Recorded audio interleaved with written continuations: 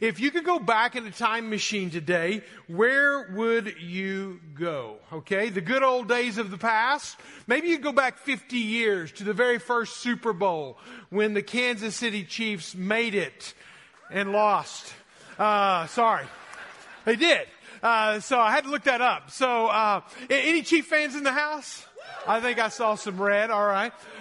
What was that? I'm not done yet. What about 49ers? Yeah, maybe one. All right. So, who doesn't care? I'm going for the commercials and the wings. Yeah, that's right. It's all about the wings and the dip and salsa or whatever else. But the reality is this is one of the times of the year that we'll consume, average American will consume somewhere around 11,000 calories. So enjoy the day. Back in a time machine, maybe you would request that you would not have eaten that many tomorrow. But if you go back in the time machine, if I could all get in that time machine today and press back in time, I would take us back to the 500s. Not 500s as in 500 AD. I would take us back 500 BC.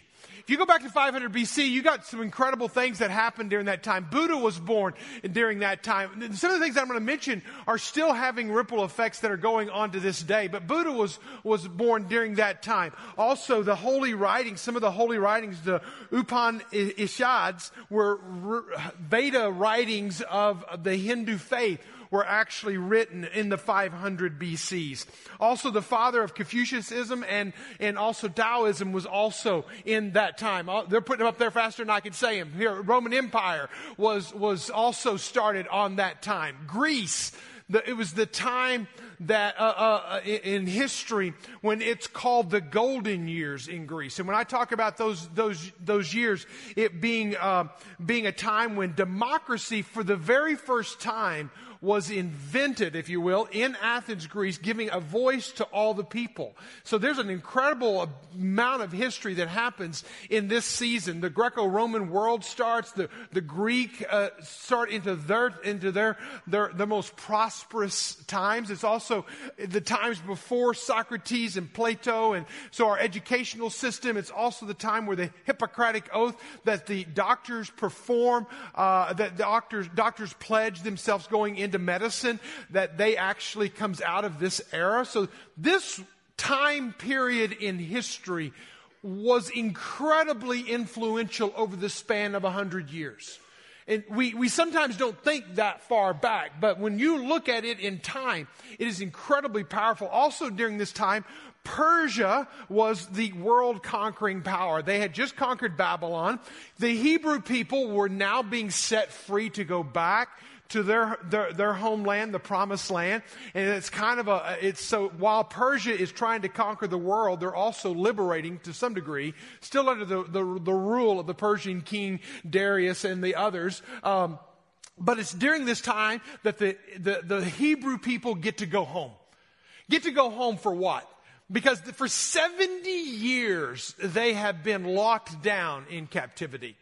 70 years prior to this, Babylon comes in, rapes and pillages and steals and plunders and burns and destroys the temple of Solomon. It's an incredibly dark season that to this day, it would rival the Holocaust maybe plus. That's how huge it was in impacting the period and time in which they live, and to this day they look back on it. They're now set free to go back to their homeland, to the promised land. They are getting a fresh start. After 70 years of captivity, after 70 years of being locked down, after 70 years of being educated under the Babylonian system, after 70 years of raising children in a Babylonian world, they are now set free to go back home for a fresh start. The thing is that when you come to this time in the history, though they are externally changing the zip code of where they lived, there's some things that don't change internally. And when we talk about a fresh start today, I want to make sure we get this straight from the beginning, that when we say fresh start, changing zip codes and where you live is not always the depth of the fresh start that you need. It's not always changing maybe the way you look or changing your hair or changing your status on Facebook is exactly what we're talking about when we're talking about a fresh start. There's a lot of people who think if I'll just change and live in a different area. There's people that move to Northwest Arkansas. I meet them constantly that choose to live here. They move here from California. They move here from other parts of the world. And they literally, their company allows them to live wherever. They look on the map. They find that Northwest Arkansas is an incredible place to live. So you're living in paradise if you don't realize that. So it's an incredible place to live that people come and choose to live here. And so whenever they come here, many times I'll ask them why. And they say, well, we just needed a fresh start. And that may be the beginnings of it, but hopefully there's some layers that happen underneath that. Because simply changing a zip code will not give you the depth of the fresh start that some of us might need. When you talk about a fresh start, some people can start a fresh start when they start a new relationship. And they start a new relationship and then that doesn't work out. And they start another new relationship and that doesn't work out. And really, they're not starting new relationships. They're just getting new people in the same old relationship. They're living the same patterns. They're living the same processes. They're choosing the same kind of people. They're living in that kind of cycle. And they're literally like Groundhog's Day 15 times over. They keep living the bad story of relationships. But they think a new relationship will fix it, put some spark in their life. In reality, they're changing the externals and they're not changing the internals. Some people change churches because they need a spark, they need new energy, they need something new in their life. And again, they change the exterior of the outside of where they are and what they're doing and where they check in and where they check out, but they really haven't changed the internal.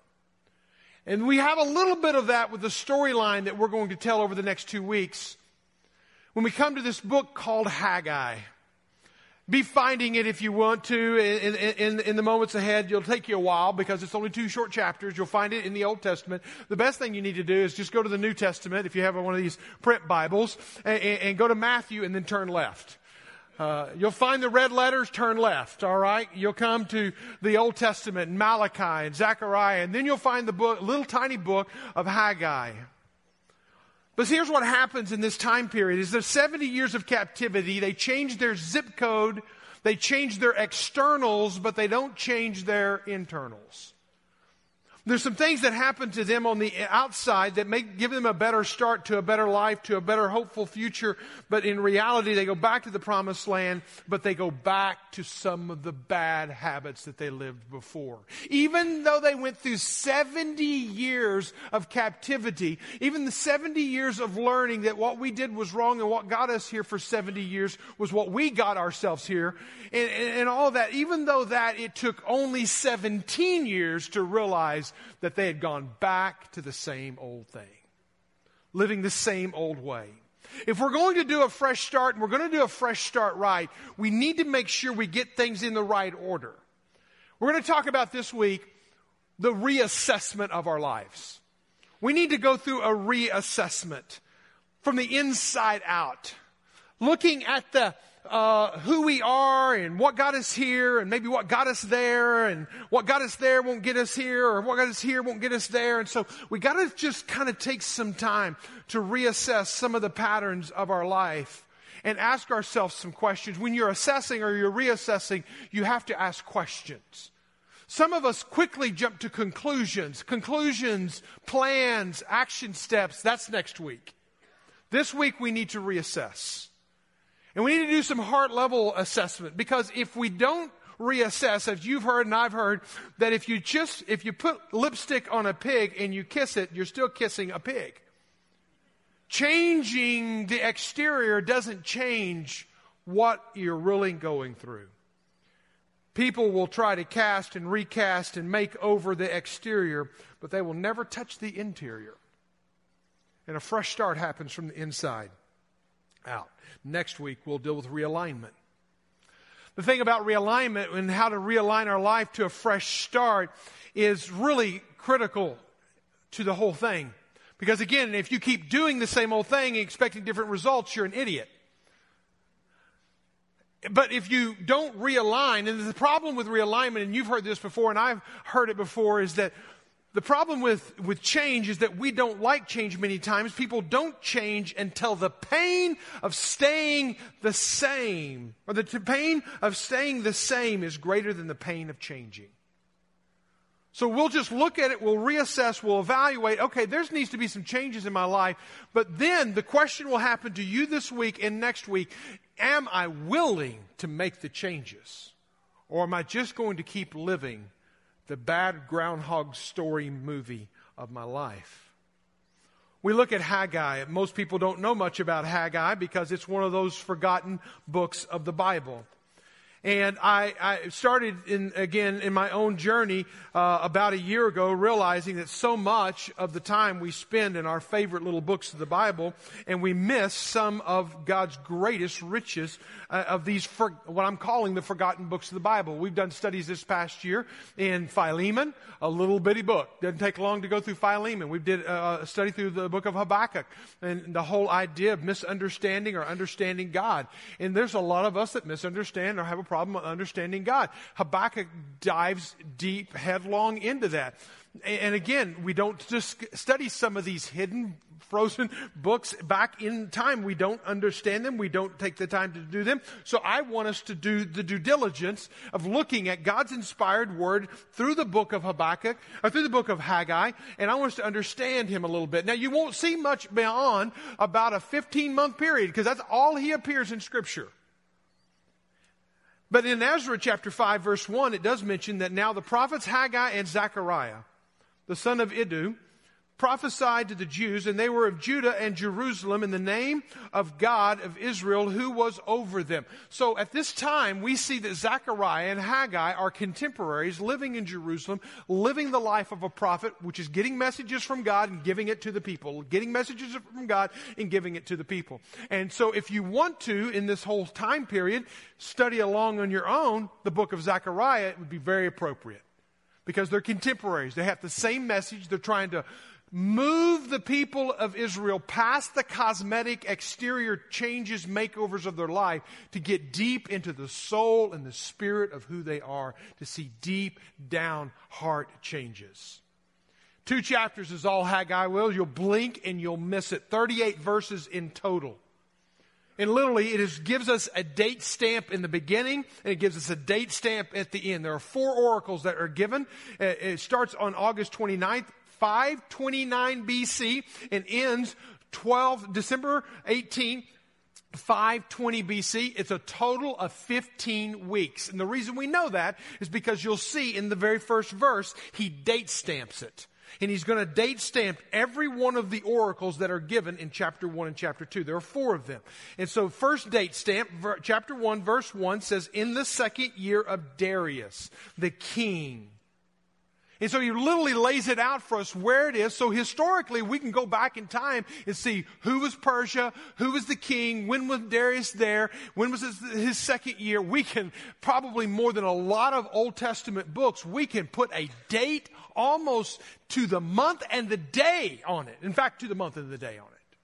So it's incredible details in this. And again, he continues to write and continues to encourage and challenge them. And the 4 characters that make up the story of the book of Haggai is Darius. Again, we just mentioned him. And then the word Lord, the word of the Lord. You're going to see the word of the Lord. And when you see it in all caps in the Bible, it's actually, in your translation of the Bible, anytime Lord is in all caps of the Bible, it is the most holy name given to God. It is the word Yahweh in the Hebrew language. An interesting thing, there are 38 verses in Haggai, and 34 times does he use the word Yahweh. So this book is centering a fresh start on the name and the person of the Most High God. If your fresh start doesn't include the Lord, you've got a faulty fresh start. And then he goes on to Haggai. I introduced Haggai to you. Zerubbabel. It's interesting. That name means born in Babylon. We don't know much about him. He's the governor. But he was born in Babylon. He was likely born in exile. Grew up becomes the king. Obviously, he's the puppet king of Darius. Darius appoints him as the governor, as the governor, and he's ruling. And then there's Joshua. Joshua is the high priest. These are the characters, those are all the characters of the book of Haggai.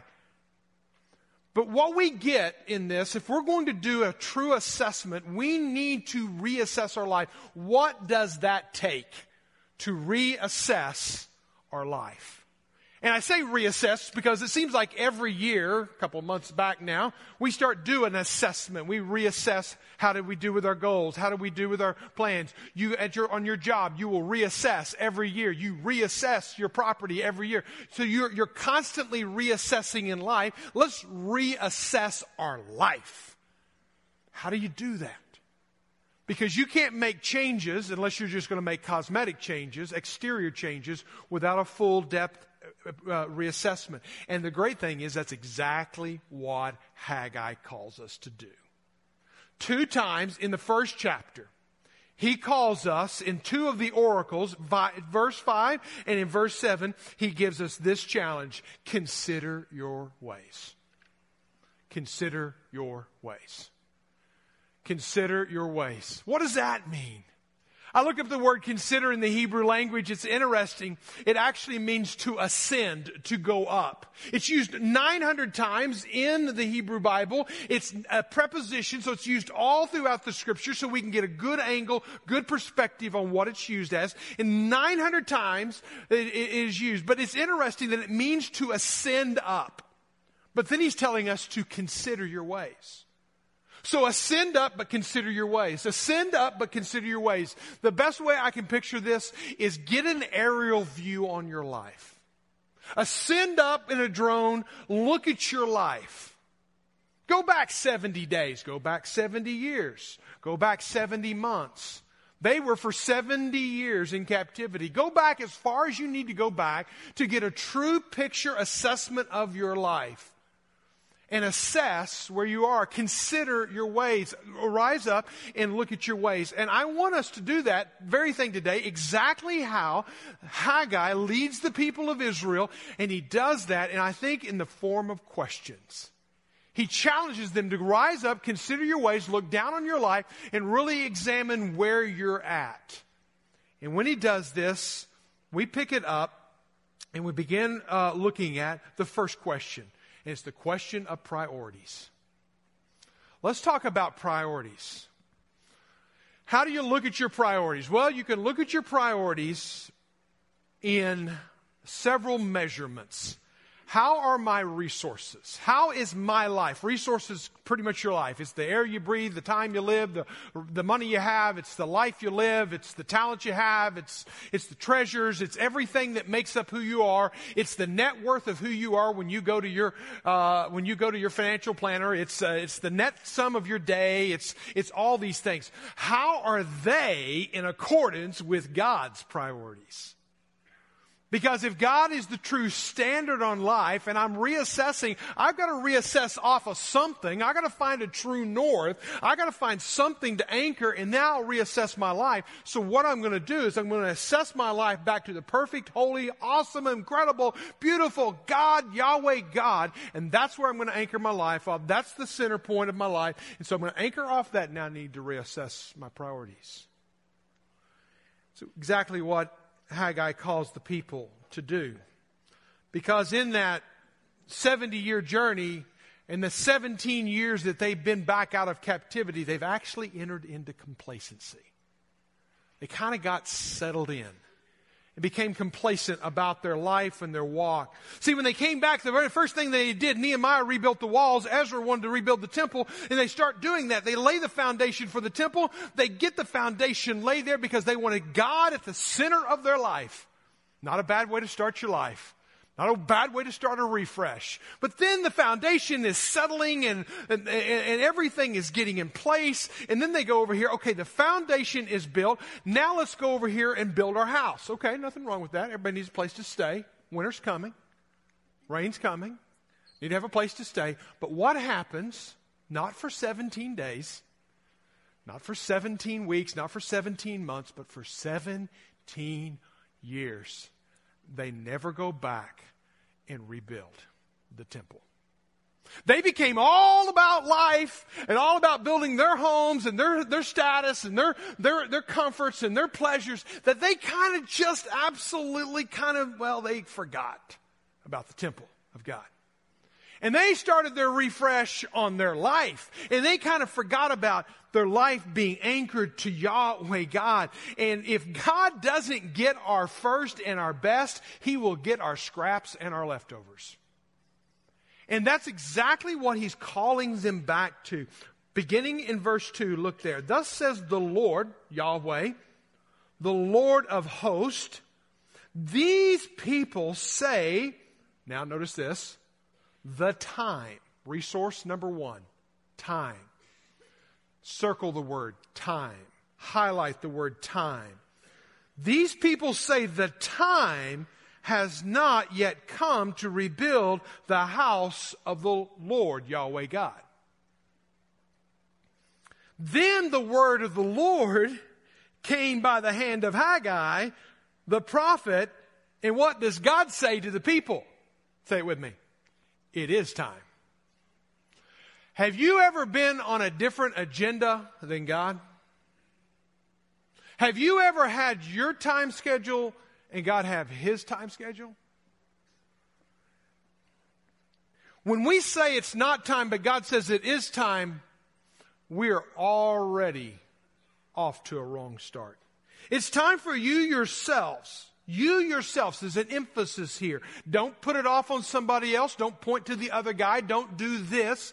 And you point to yourself. You yourselves, you dwell in paneled houses while the house lies in ruins. Now, therefore, thus says the Lord of hosts, in case you didn't hear Him the first time, He's still speaking again, consider your ways. Get up above it. Now notice, you're saying it's not time. God's saying it is time. Who's right? Well, see, what happens in our little world is we start calling the shots with our time. One of those resources, you can insert treasures, you can insert talents, you can insert so many other things about life that make up our lives. Insert it. But in this situation, it's time. Time is valuable, right?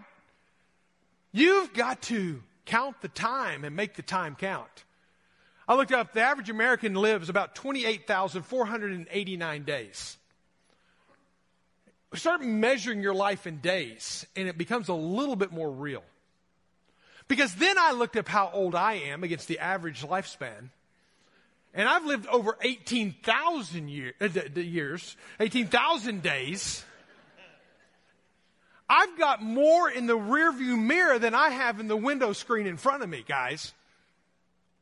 I need to be thinking about my life in a very tangible way. God, am I on your time schedule or am I on my time schedule? Am I on your agenda? Am I on my agenda? But see, what had happened is the people got so busy with life, because man, isn't life busy? Man, can you imagine the people? They were just reestablishing homes. They had their chariot leagues, and then they had their traveling chariot leagues, and they had to get their kids in the traveling chariot leagues, and so they didn't have time to go rebuild the temple. They were really busy. And after all, God wants us to take care of ourselves. God helps those who helps Himself. You remember that's in the Bible. It's not in the Bible, by the way, but it's in the Bible somewhere, right? No, it's not. But I got to look out for number one, because nobody else is going to look out for me. Yeah, we don't want to babysit you, but I want to be on His time schedule.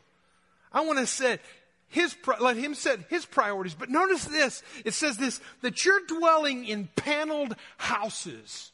Now that may not mean a lot just when you read the text, but literally He's referring to the fact that they're living in houses made with paneling that is of cedar. Now that may not be that big of a deal to you, but cedar's kind of a big deal, because it was imported to Israel from Lebanon.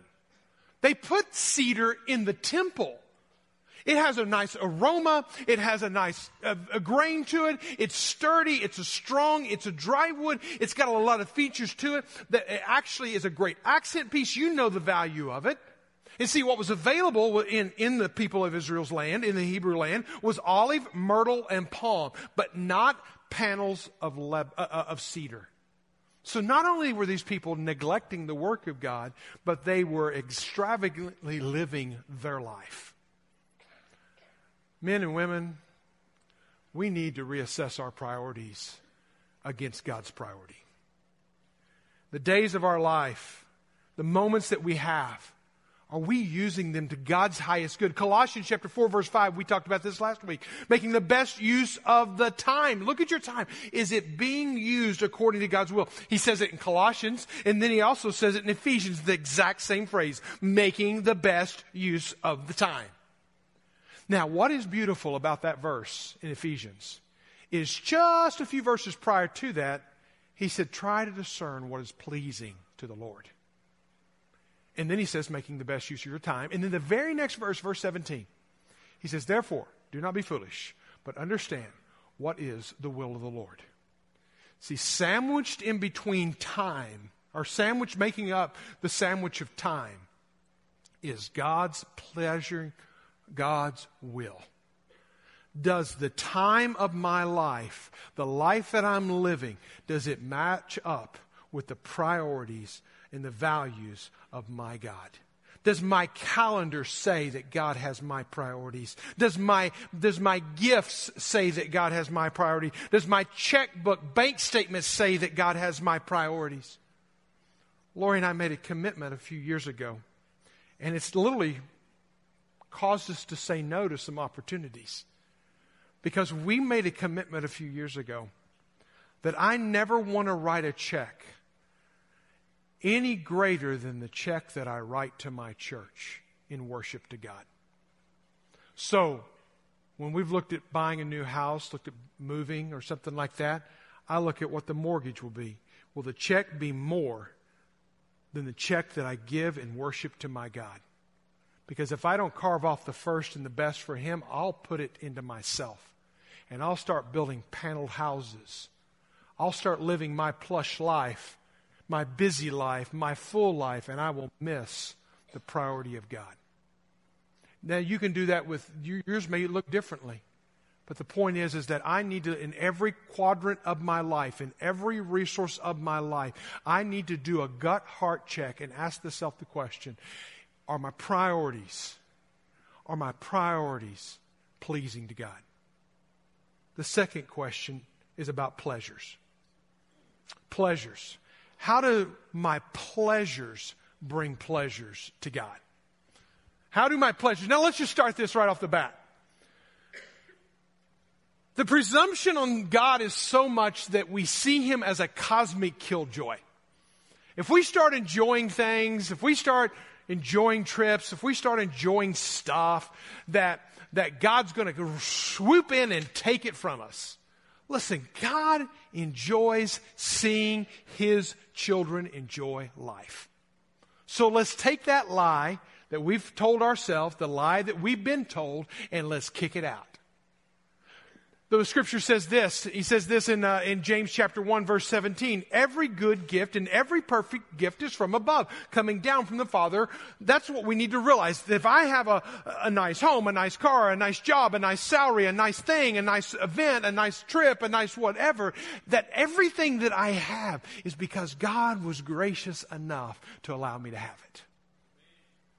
And if I don't have that perspective and I make it about me, then I'm certainly not in line, I think, with Him. Here's another verse for you. You might want to memorize this verse. 1 Timothy chapter 6, verse 17. God who richly provides us with everything to enjoy. God gives us what He has given us so that we would enjoy it. So don't think for any skinny minute that God is a cosmic killjoy.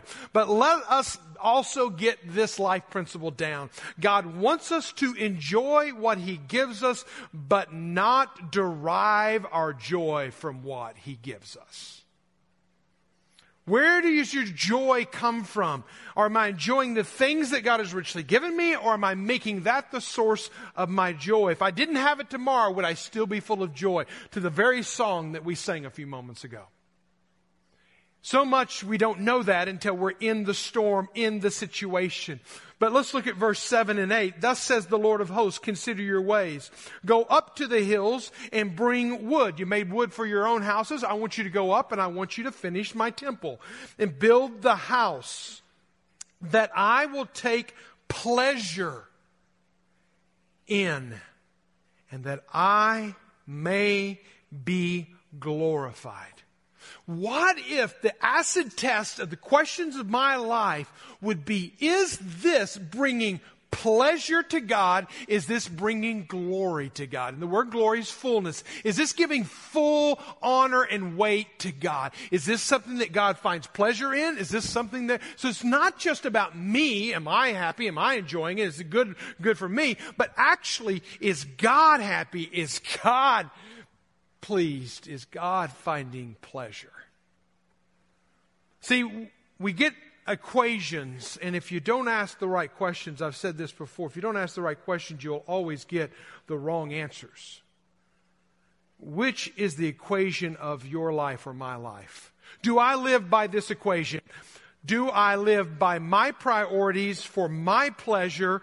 Well, what will that mean? That will equal my discontentment. I'll prove that to you in a moment. Or do I live for God's priorities and God's pleasures, and that equals our fulfillment? Notice there's a second person in that equation.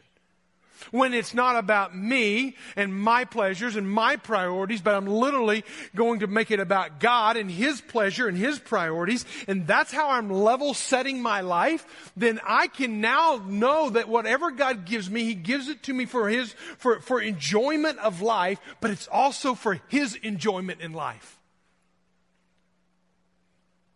When I get the equation mixed up, I will find myself in a desperate state of discontent. Look at verse 9. Just listen to the discontent that's going on. You looked for much, and behold, it came to little. And when you brought it home, I blew it away. Why, declares the Lord of hosts? Because of my house that lies in ruins. Remember, priorities were out of kilter. Priorities were out of kilter. Therefore, God's pleasure wasn't being fulfilled. Therefore, God blew their work away, and each one of you busies himself with his own house. Let me show you 3 self-induced miseries of a self-centered life. Self-induced miseries of a self-centered life. 1 is you never are satisfied. The car's never fast enough. It's never new enough. The trip's never far enough. The money doesn't go far enough. There's so many. It's just never enough. Now, don't confuse complacency with contentment. Contentment is a godly virtue. Complacency is just laziness. And they were complacent about God, but they were not content. So there's a vast difference. They were never going to be satisfied. He says, you look for much, and behold, it came to little. You look for much, and behold, it came to little. It was never enough. I wanted this much, but it was never enough. I never could get enough. Money is like salt water. You drink it, the more you drink, the thirstier you get. So if it's money, or if it's time, or if it's whatever, look back at verse 6. And you have sown much, and I've harvested little. You eat, but you're never have enough. You drink, but you have never fill. You clothe yourself, but you're not warm, and you earn wages, and does so to put it into a pocket with holes. Sometimes where did that money go? Where did my time go? Where did my life go?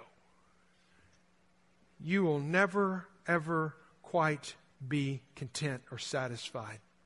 You're like the poem of Jason Lehman, who said, it was spring, but I wanted it to be summer. The warm days and the great outdoors. It was summer, but I wanted it, it was fall that I wanted. The colorful leaves and the cool, dry air. It was fall, but it was winter I wanted. The beautiful snow and the joy of the holiday season. It was winter, but it was spring that I wanted. The warmth and the blossoming of the nature. I was a child, and it was adulthood that I wanted. The freedom and the respect. I was 20, but it was 30 that I wanted to be mature and sophisticated. It was middle age, but it was 20s that I wanted the youth, the free spirit. I was retired, but it was the middle age that I wanted the presence of mind without limitations. My life was over, but I never got what I wanted. Breathe deep. And ask yourself, are you satisfied? Not complacent. Are you satisfied? Number 2 is your life is a constant headwind. Constant headwind. Notice what God says he does to their stuff. He said, I blew it away. I blew it away. You had it. You thought you had it.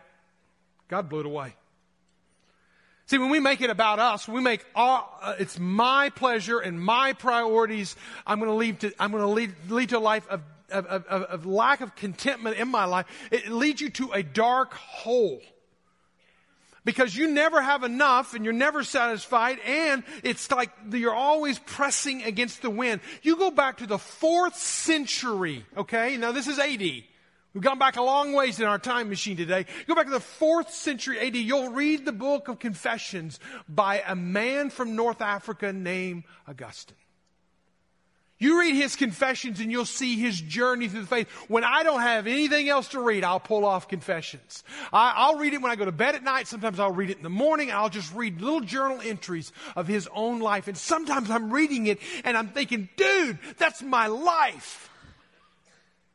I read this and I thought, I can identify.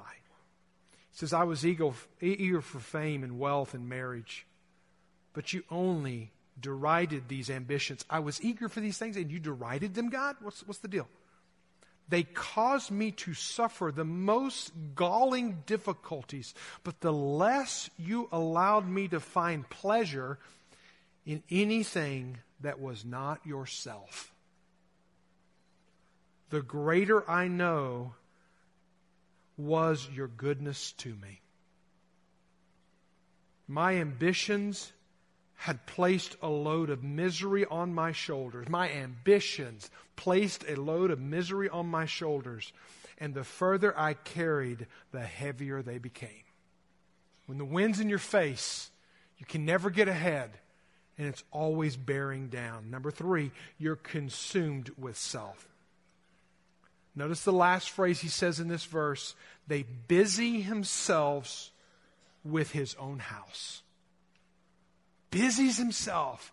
Because my house lies in ruins, you busy yourself with your own house. It's not about us. It's not about me. It's about you. And because you live in this world and it's all about your priorities and your pleasures, and you're not living in my world where it's all about my priorities and my pleasure, then you will not level set off the right. And you will find yourself. It comes down to 2 words today. Priorities and pleasures. If you're going to get a fresh start today, you got to figure this out, and I got to figure this out. What will it take for God's priorities to be mine? What's it going to take? Question number 1. Look at your bank statement. Look at your calendar. Look at your notifications. Look at what moves you emotionally, stirs you. And how does that point back to a true north in a relationship with the God, Yahweh God, who wants to be in a relationship with you? Second question is, what can I adjust today in my life to bring pleasure to God? What can I adjust in my life today to bring pleasure to God? I love this story of Haggai. When you go to verse 5, it says, the word of the Lord spoke. God spoke. You skip on down to verse 12, and I'll have time to develop this. The people obeyed the voice of the Lord. Now, see, that's mission critical for a fresh start. Once God speaks, and God is speaking in this room right this minute, you're hearing the still small voice in your heart. I believe it. He's telling you something that needs to change, something that's out of line, something that's out of priorities, something that's not bringing pleasure to Him. And if I am not willing to do this right here, Zerubbabel says, he obeyed. The people obeyed. The commoners obeyed. Everyone obeyed the voice of the Lord. If I'm not willing to do that, again, that's a lot next week. If I'm not willing to go back and do that, then I'm going to miss it. And at the bottom of your notes bulletin when you came in, there's a check there. And I want you to take that check with you this week. Don't fill it out today. If only you filled out one part of that check today, it would be signing it at the bottom. But don't do that yet. If you're not ready to give God a blank check, don't write. You need to figure out what it is in my life right now is the next step of obedience that needs to take place in my life. And then you're ready to fill that check out. Who are you going to make it out to? Yourself? Or the God, the Lord, Yahweh, who wants to be in your life?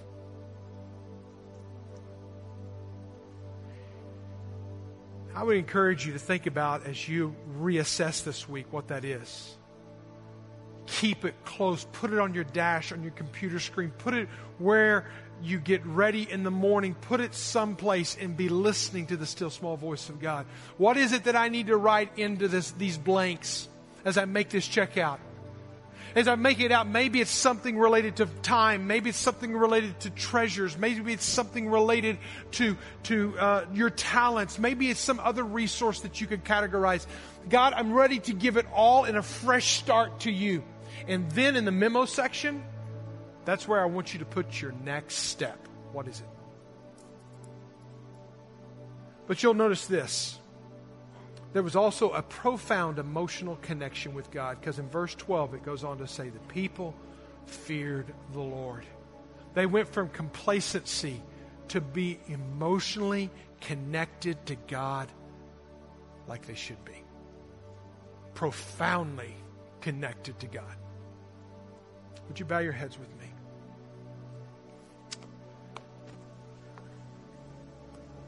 As you reassess in this moment, we are going to give you space to do just that. You might even keep that check out in front of you. God may be telling you right now what you need to put in the blank of that check. And sometimes maybe the only thing He's going to tell you is sign your name. I'll tell you later. And then it's an act of faith for you to hold it and wait for that revelation. Maybe it's your relationships. Maybe it's your job. Maybe it's your money. Maybe it's your time. Maybe it's your attitude. Maybe it's what you've been doing with your life. We only have so many thousands of days if we're lucky, if we're blessed. What are you doing with them? Maybe today some of you would consider giving your life to Jesus. And maybe that's what you put in the blank. When you write it out in that legal description, write out, I give my life to you. When you put in that blank, just put yes, Lord. Whatever it is that God's telling you, you do that.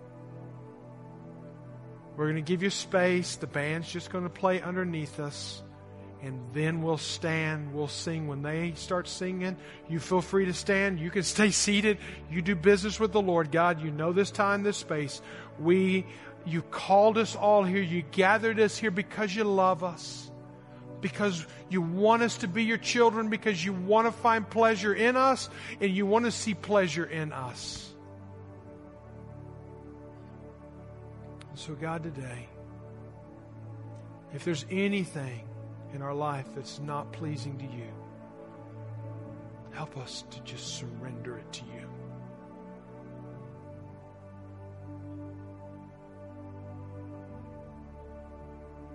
In Jesus' name we pray. Amen. In a few moments, you just remain in a spirit of prayer. In a few moments, there'll be prayer partners around the room. You be available to go to maybe one of them. They're going to be there. This is your time.